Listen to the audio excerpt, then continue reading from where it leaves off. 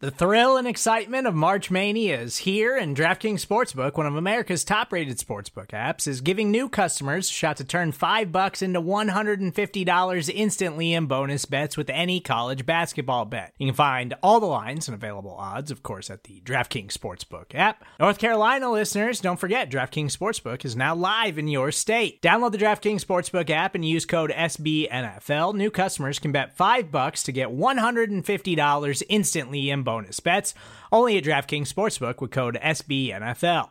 The crown is yours. Gambling problem? Call 1-800-GAMBLER, or in West Virginia, visit www.1800gambler.net. In New York, call 877-8-HOPE-NY or text HOPE-NY. In Connecticut, help is available for problem gambling. Call 888-789-7777 or visit ccpg.org.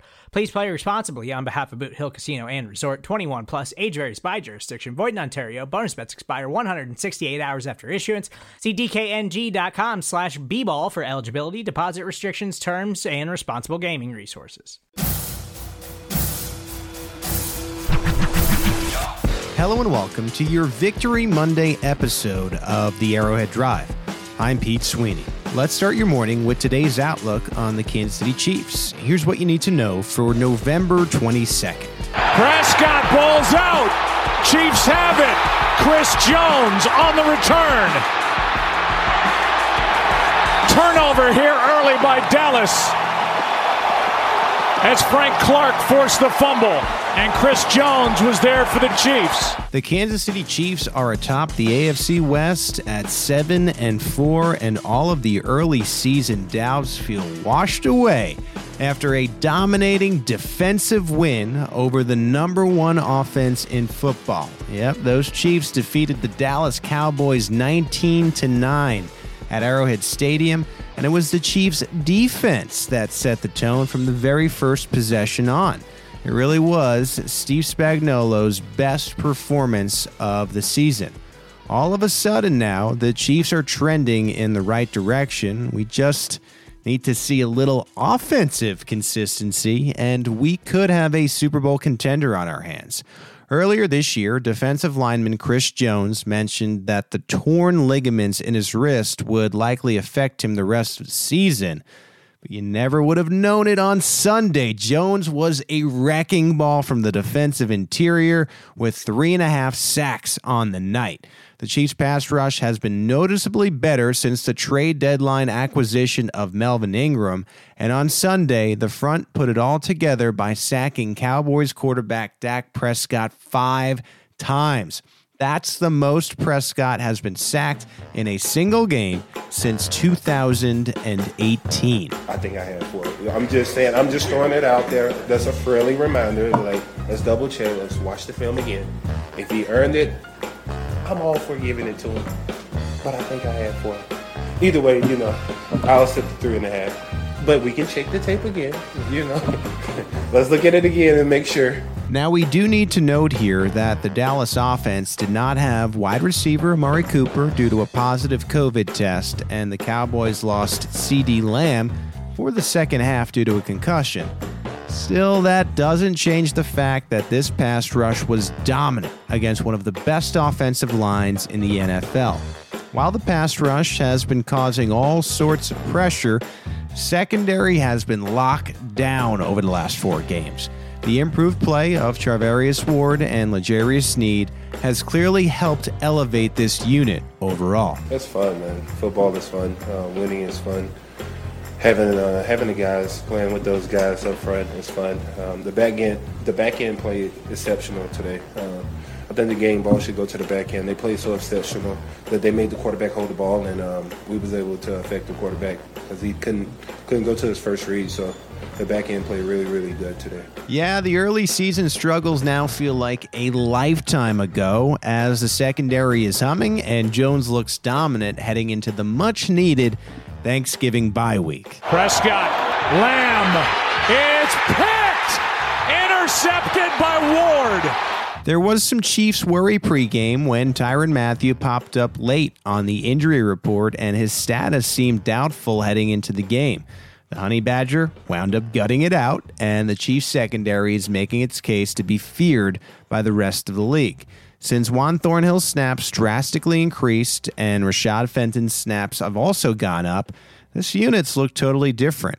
All of a sudden, the secondary of Ward, Snead, Matthew, Thornhill, and Fenton looks like it's one of the most formidable groups in football. Fenton, by the way, left the game early with a knee injury. He's due to have an MRI on Monday. That's Kelsey in the middle of it, fakes the handoff, and pounds it in for the touchdown.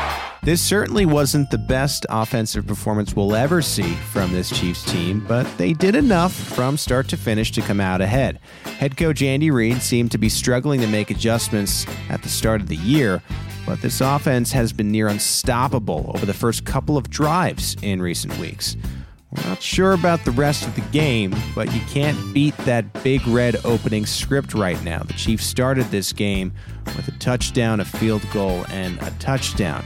With defenses keying in on Tyreek Hill and Travis Kelce, Reid has had to find more creative ways to get his stars involved.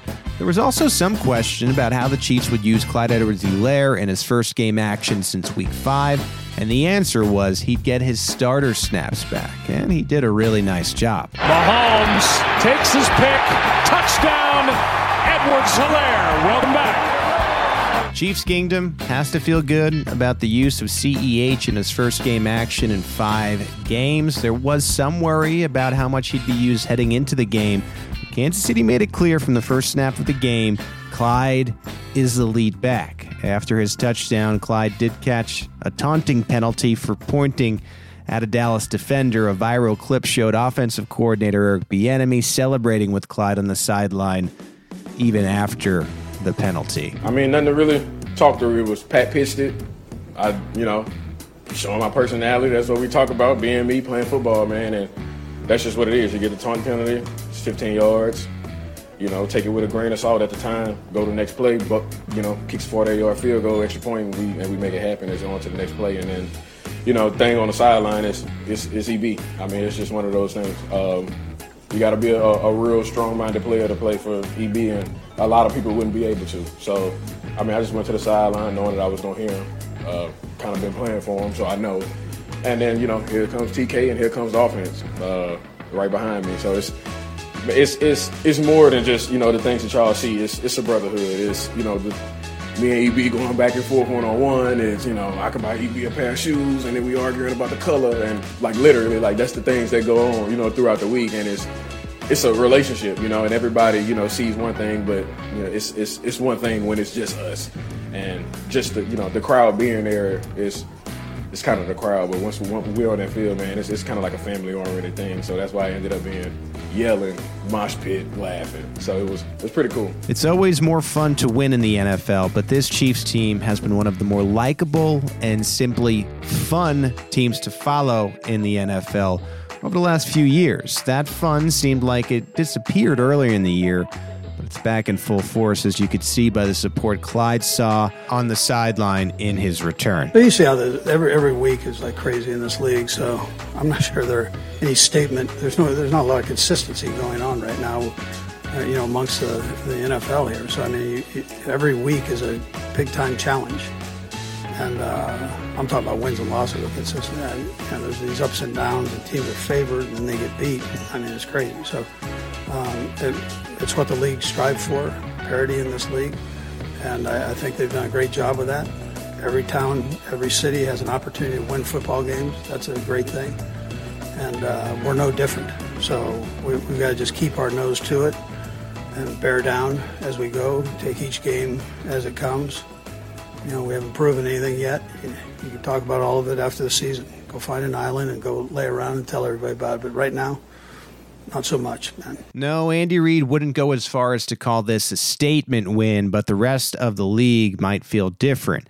In a season that's been up and down across the NFL, the Chiefs are all of a sudden looking like the team to fear in the AFC. That's in a weekend that saw the Buffalo Bills lose to the Indianapolis Colts and the Tennessee Titans drop a game to the Houston Texans. The Ravens narrowly escaped the loss to the Chicago Bears without Lamar Jackson, and that was after that letdown loss to the Miami Dolphins on Thursday Night Football. Yep, the AFC does still feel wide open, and here come those Chiefs. Yeah, I mean, I think ever since pretty much the second half of the Tennessee game, those guys have been playing better. It got lost because the offense wasn't playing very well, that we were winning games because of the defense, and so people were so used to our offense kind of going out there and putting up these numbers.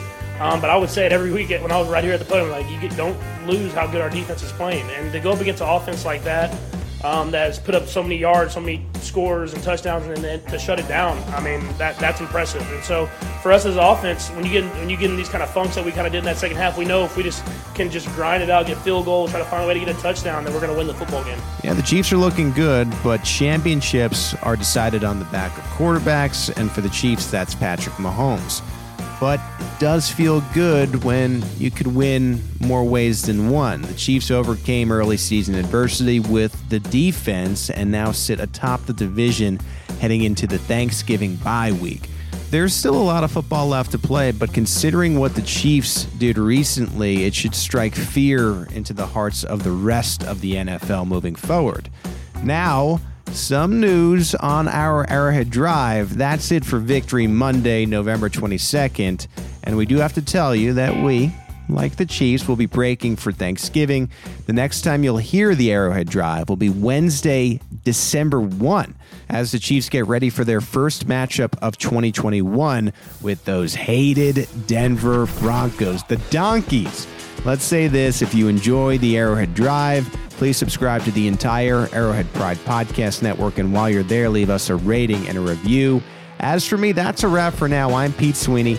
Happy Thanksgiving from Arrowhead Pride to you and yours, and I'll catch you in December for the next edition of the Arrowhead Drive.